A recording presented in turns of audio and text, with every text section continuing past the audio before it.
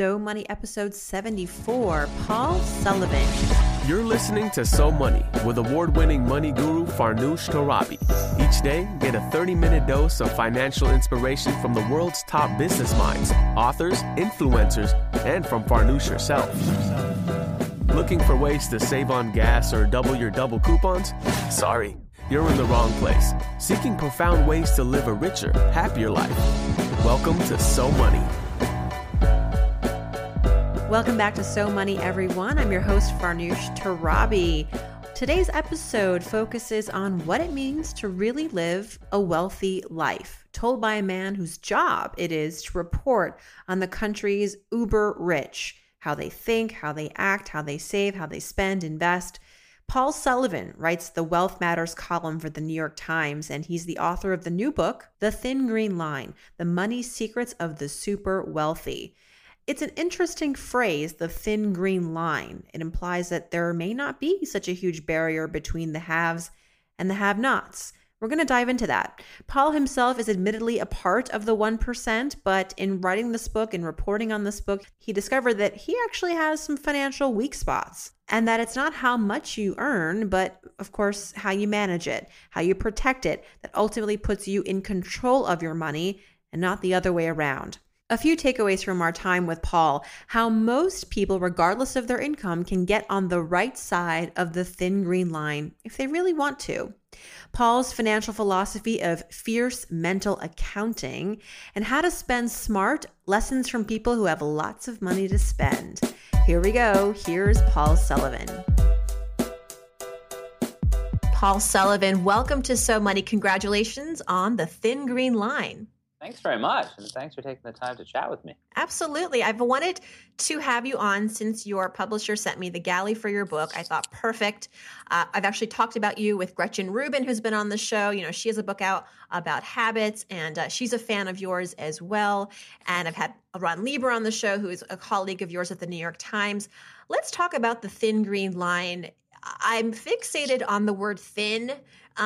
Is that to say that the difference between those who have financial security and are wealthy with security in their lives and those who are the opposite, don't have financial security, are financially fragile, that the line is thin, and therefore going back and forth is something that can happen overnight and can be something that on the positive side, you can be financially insecure and then secure relatively quickly.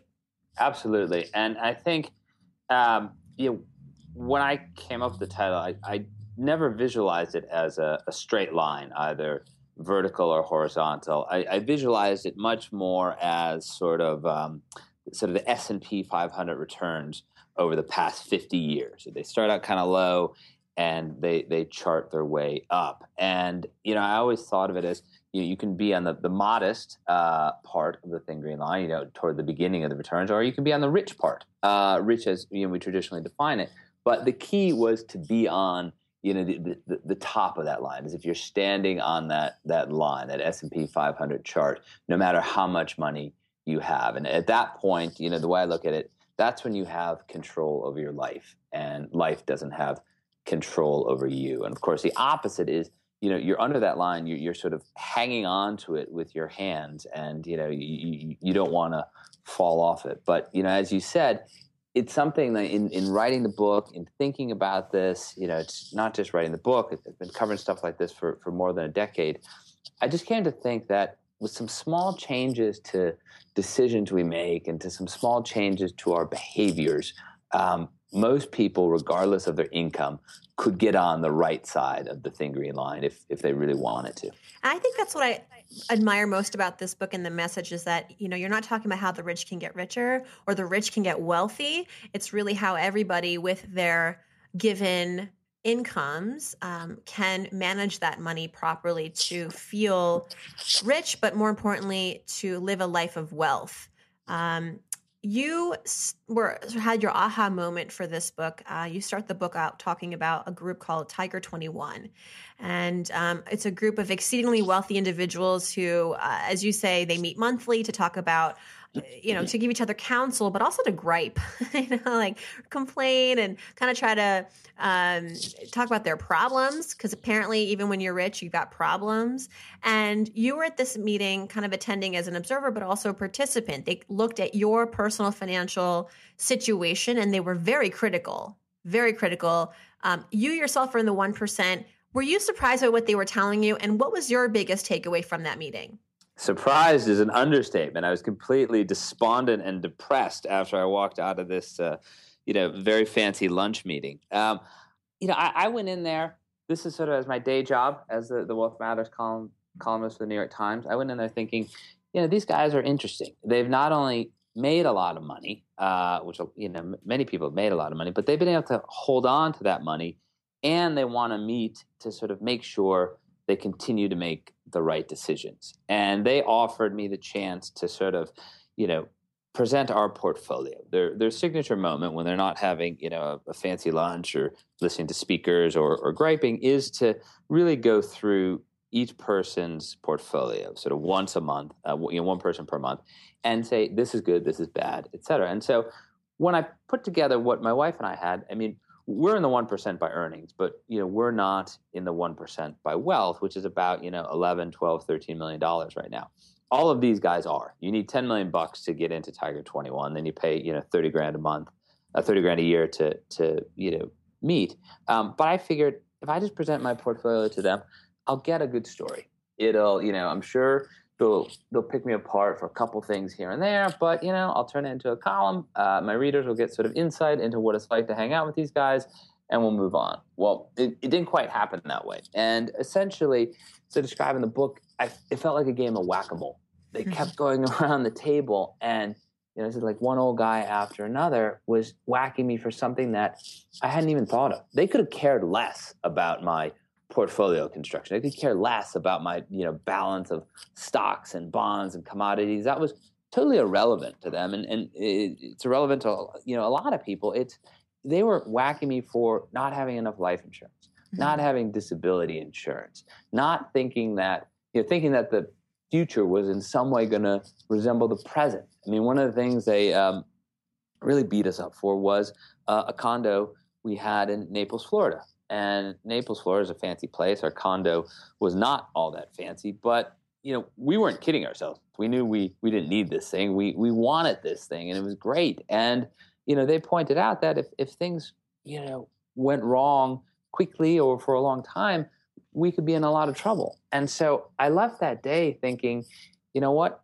If I can't get these things right, and I think about this stuff every day, and I've thought about this stuff every day for years and years and years.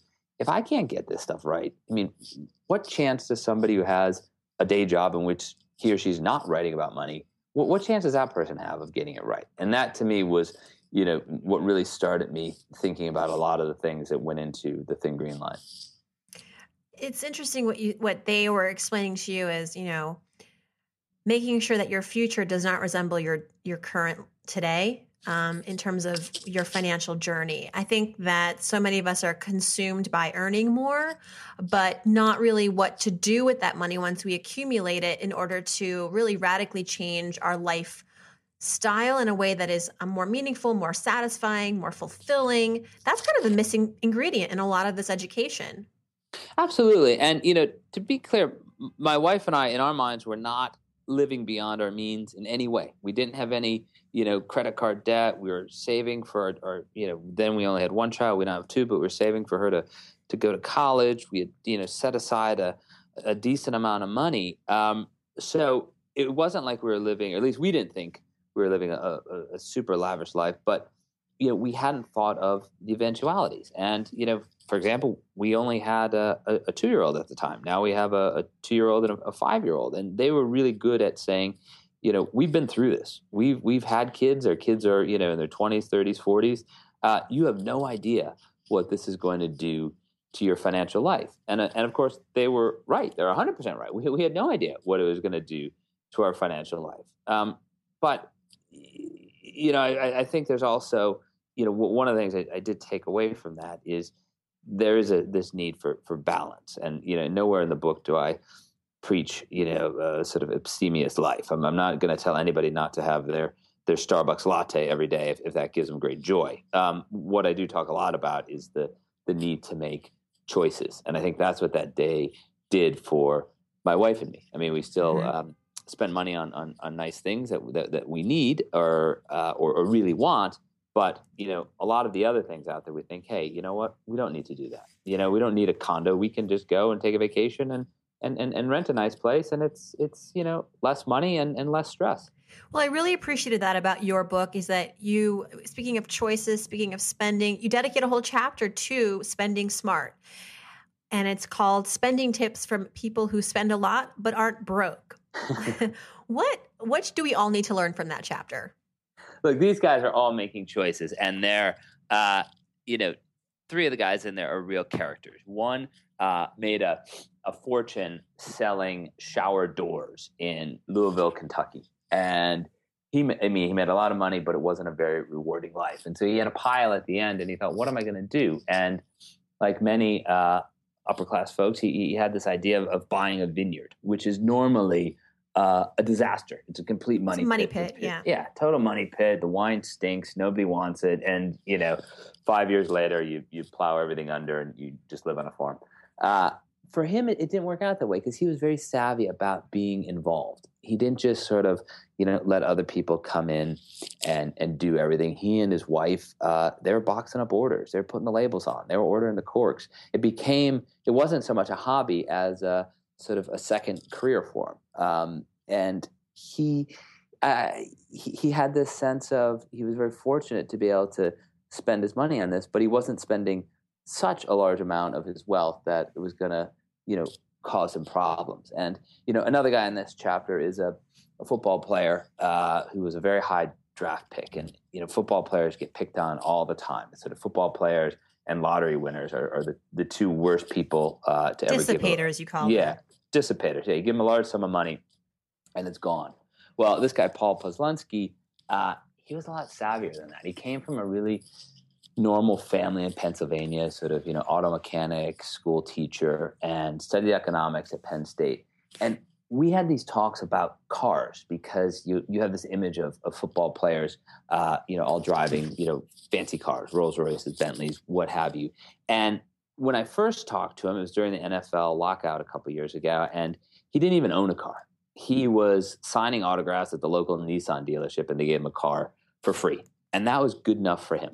It was just, he got an SUV, he drove it. Well, then he gets traded to Jacksonville, and nobody wants him to sign autographs, so he has to buy a car. So he agonizes over this. And this is a guy, you'll see in the book, I mean, if he never plays another down in football, he's guaranteed $20 million.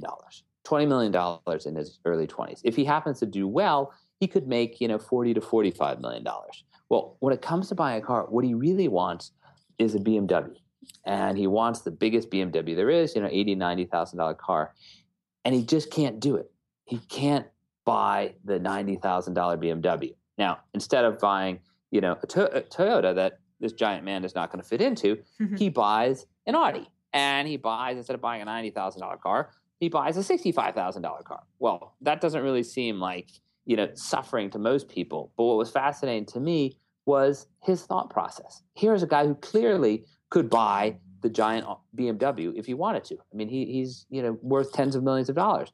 But he'd given that kind of thought on a decision like that, and gone with the less expensive but still very nice car. And that showed me that a guy like that, as a classic dissipator, a guy like that is going to make those little decisions throughout his life, long past his football career. And chances are he's going to remain on the wealthy side of the thin green line. He's thinking these things through. Sometimes the best gift is to experience what it's like to be poor, right? So that when you do amass wealth, you actually still have the psychology, the right behavioral mindset to think about what you're buying, right? Sometimes it backfires. Of course, when you're a dissipator and you get $20 million in one windfall, you could definitely go the other way. And we've heard a lot about people losing their fortune. So it's rare to hear that kind of a story. Mm-hmm. Yeah, and I'd also say, there are parts of this book that are very personal, and poor is a relative term. I would say I grew up mean, from where I live now, I grew up very poor. I probably was, lower middle class, or, we were, I remember at one point, when I was in elementary school, it was a really crummy elementary school, and we had to go on subsidized lunch. And I remember one week there was a substitute teacher, and she didn't know that if I gave her whatever it was, $5, I was supposed to get me my lunch tickets for the whole week, as opposed to, say the other kids paid $20. And she didn't give me enough tickets. I remember, that embarrassment of not wanting, any of my classmates. And I'm like 10 years old at this time, 10, 11 years old. I don't want any of my classmates to know anything about that. And it caused a lot of problems. I remember going home that day, and, I didn't have the right number of lunch tickets. My mom was furious that I didn't speak up, but, stuff like that you don't forget. And honestly, I wouldn't wish that on anybody, because it's given me great perspective in life. But I guess I'd slightly disagree with you in the sense that, growing up poor, it gave me a lot of perspective, but it also does weird things to you too, because you start to, I am a fierce. You wouldn't wish it on anybody, but if you can handle it as an adult, if you sort of, like you say, you have to take perspective, that is the gift.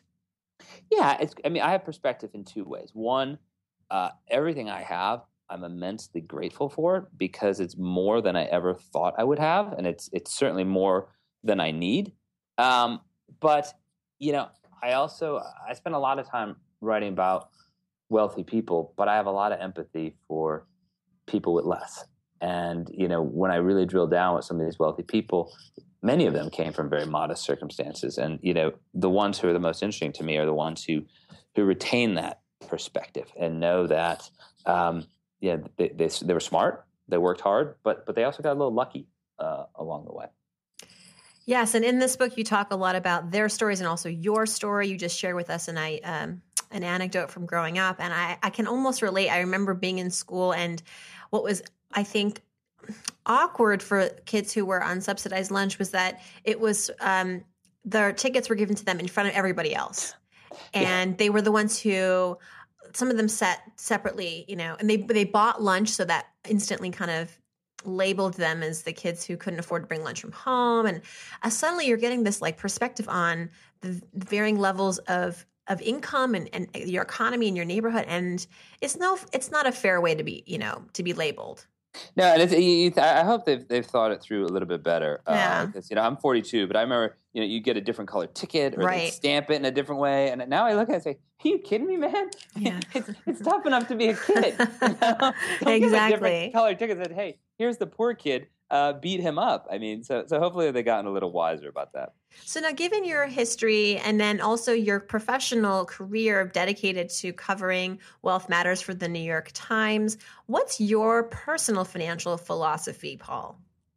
I started to say, obviously I think in terms of the thin green line these days, but, what I've been throughout my life, and it's the sort of, first chapter in this book, is a fierce mental accounter. And, for people who don't know what that is, mental accounting is essentially the idea of bucketing all of your expenses, money that's coming in, money that's going out. And if you are a traditional student of economics, you think this is foolish. And it's foolish because money is fungible, so it doesn't really matter. Money goes wherever. But if you're a disciple of behavioral finance, as I am, you see this for what it is, and you see how it helps people make sense of the world, and also, have a sense of calm. So, for example, you got a bunch of money coming in each month. That's your salary.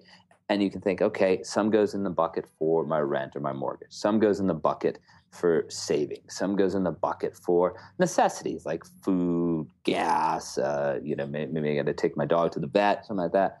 Some goes in for emergencies. And of course, there's some that goes into the bucket for fun. And I'm a huge advocate of making sure you spend that money in the bucket for fun, because there are years of my life when I don't think I did that enough. And I think we can't deprive ourselves. But that mental accounting, it helps me. And I've turned my wife onto it, and she thought it was totally ridiculous when I first explained it to her. But it's helped her. She's a small business owner, and it's helped her think about the expenses in her business. And if nothing else, at least for me, it gives me a sense of calm. Like, okay, this is in this bucket, that's in that bucket, and you kind of move along. And some months you have some left over, and that's great. Some months, it's a little tighter, but it helps you, have a sense of where the money is going, so that you don't end the month and say, Jesus, where did all that money go? I have no idea where that money went.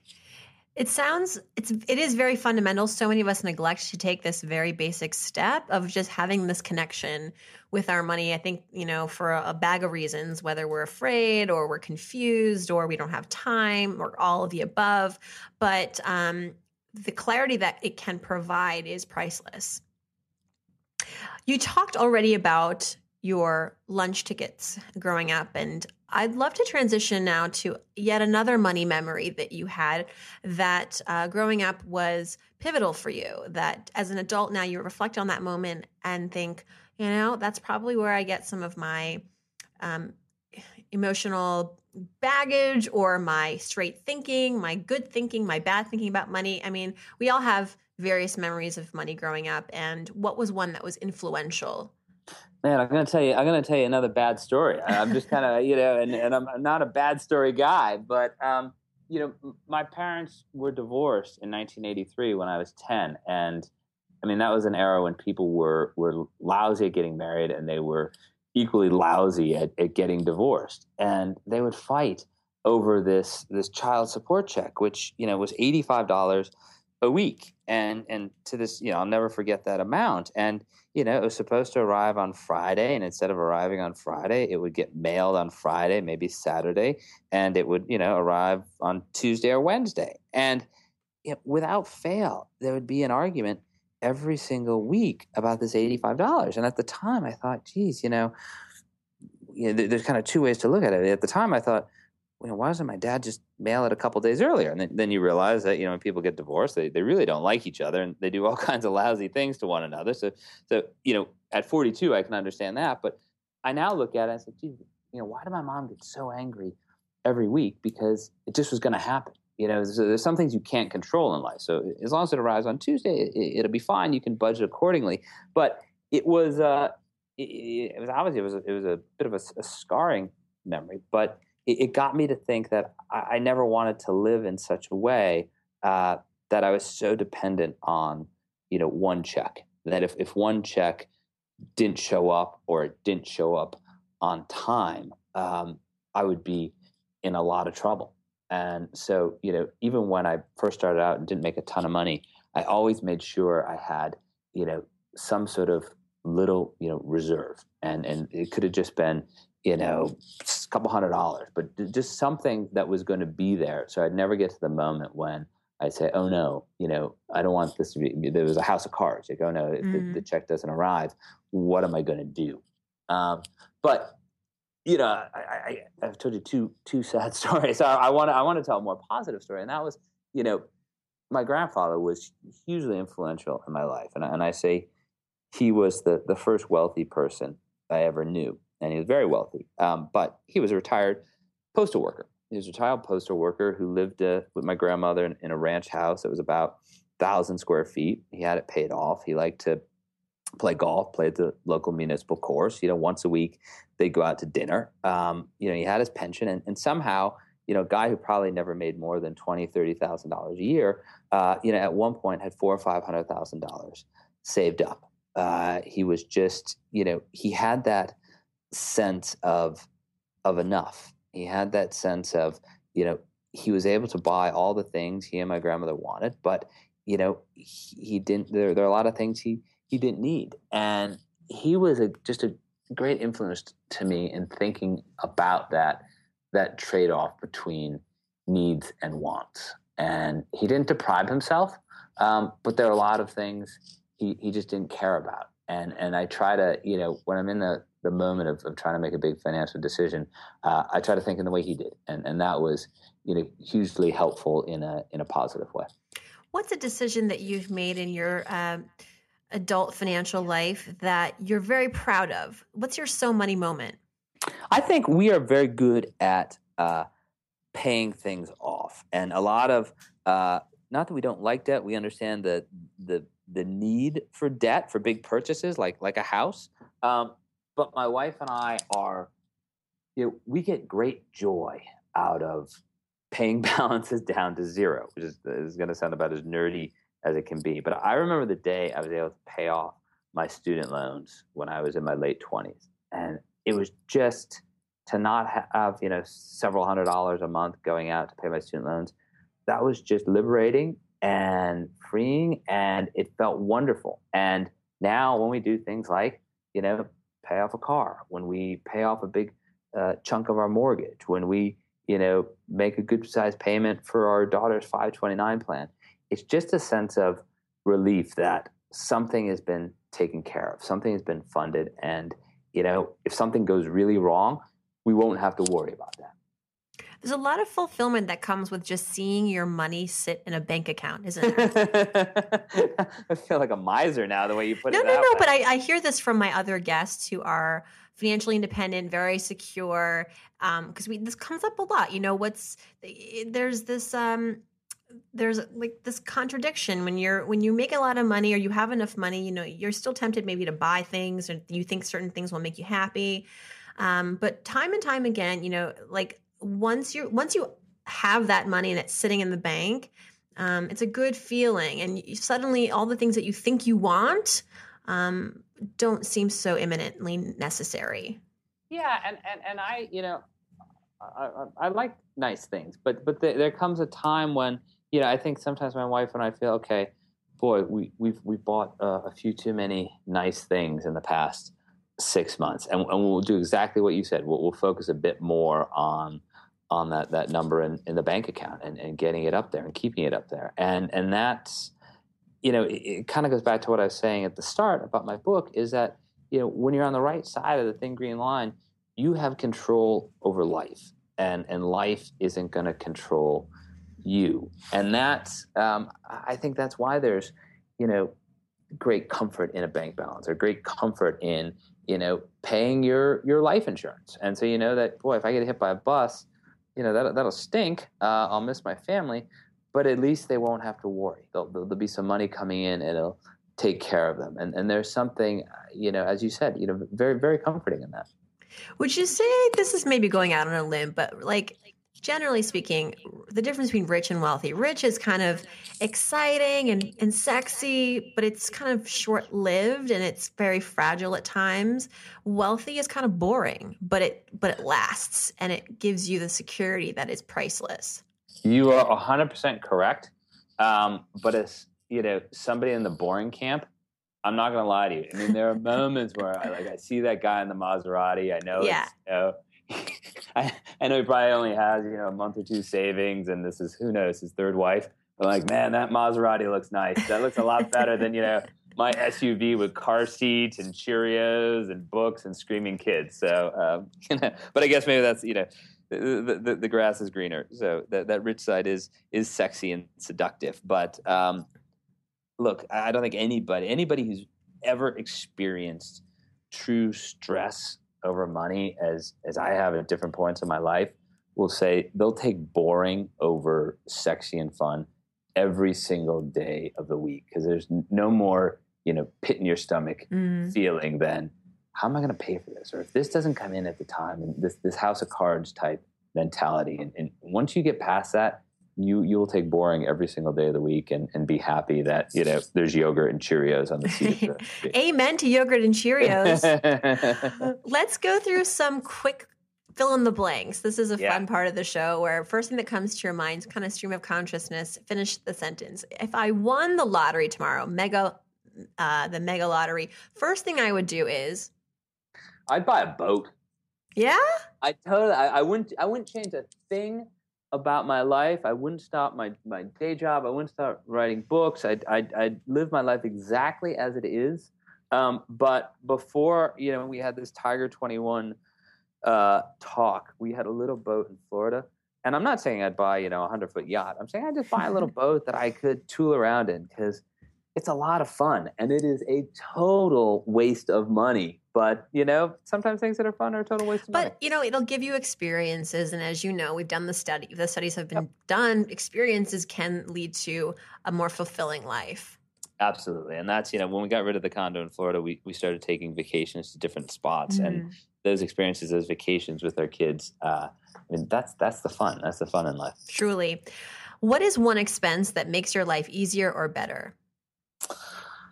Boy, I would say the guy who cuts my lawn. It absolutely, he cuts my lawn in the summer, and he shovels my snow in the winter, and he doesn't charge me a fortune to do it. And if I was an economist, I would say, me paying him is worth more than my time out there, cutting the lawn or shoveling the snow. So that is an expense that makes things definitely better.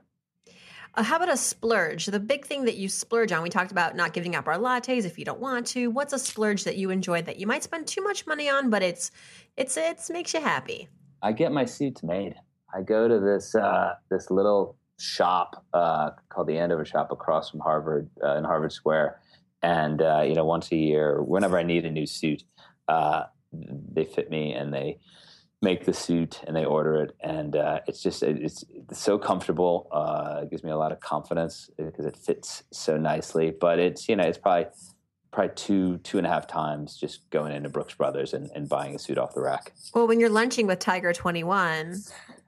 there's no off the rack there. There's no off the rack. I mean, they do give you a free glass of Chardonnay when you go in to get it's part of your $30,000 annum. Yeah, exactly. One thing I wish I had known about money growing up is, oh boy, that I'll give you a serious answer. One thing I wish I'd known about money growing up is that money is just a means of exchange. That's all money is. The more money you have, the more money you can buy. The less money you have, the less money you can buy. But it doesn't mean you're a better person. It doesn't mean you're somehow lacking if you have less of it. It's no judgment on your intelligence if you have more of it. And unfortunately, I grew up in a place at a time with circumstances that money carried so much more weight. Money had all of these psychological connotations, all this baggage to it. And it's, finally at 42, I look at it and money is just a means of exchange. And if I could drill that into everybody, and particularly people who think that, the car they drive or the house they have means something more than it's a nice car and it's a nice house. Money is just a means of exchange. That's one thing I definitely wish I knew earlier on. When I give to charity, I like to give to blank because...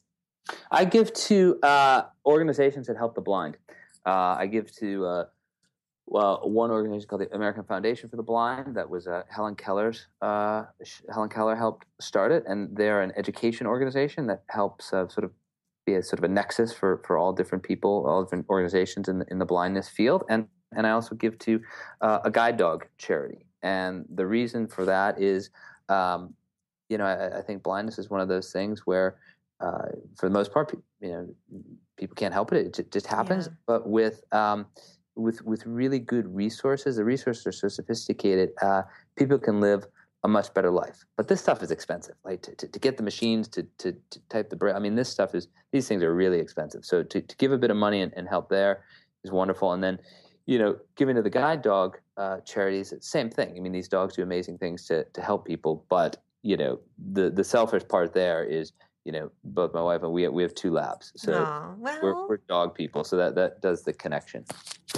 I love that. I love that so much. And finally, Paul, I'm so money because I'm talking to you. Oh. Right? Uh-huh. Well, and also you're the Wealth Matters columnist for the New York Times. So literally you are so money. But your stories brought to life in your book, yours and so many others. So much to learn from. Everyone go out, buy The Thin Green Line, The Money Secrets of the Super Wealthy. Paul Sullivan, thanks so much and good luck with the book. Thank you so much for having me on. I loved it. This is so much fun. And that is a wrap. If you'd like to learn more about Paul Sullivan, check out his website, pauljsullivan.com. The book, again, is called The Thin Green Line, The Money Secrets of the Super Wealthy. And as always, keep your questions coming. Head over to SoMoneyPodcast.com, click on Ask Farnoosh, and ask me, what is your biggest money question? Could also be a question about career, life, a previous guest you'd like to see. You could also give me feedback. What do you like about the show? What do you not like? I am all ears, and every weekend I attempt to answer all the questions. And if I don't get to them that weekend, they go on to the next weekend. And one request, if you like what you're hearing and you'd like to see the podcast continue to shine its light in the iTunes store where it does get most of its traffic, please write a review. Take a few minutes to hop onto iTunes and write a review. And when you do, email me at farnoosh@somoneypodcast.com. Let me know. Every week, I draw one reviewer's name to receive a free 15-minute money session with me. And I announce this winner on the Saturday episode of So Money. Thanks again to my guest, Paul Sullivan. Thank you for tuning in. See you right back here tomorrow. In the meantime, I hope your day is so money.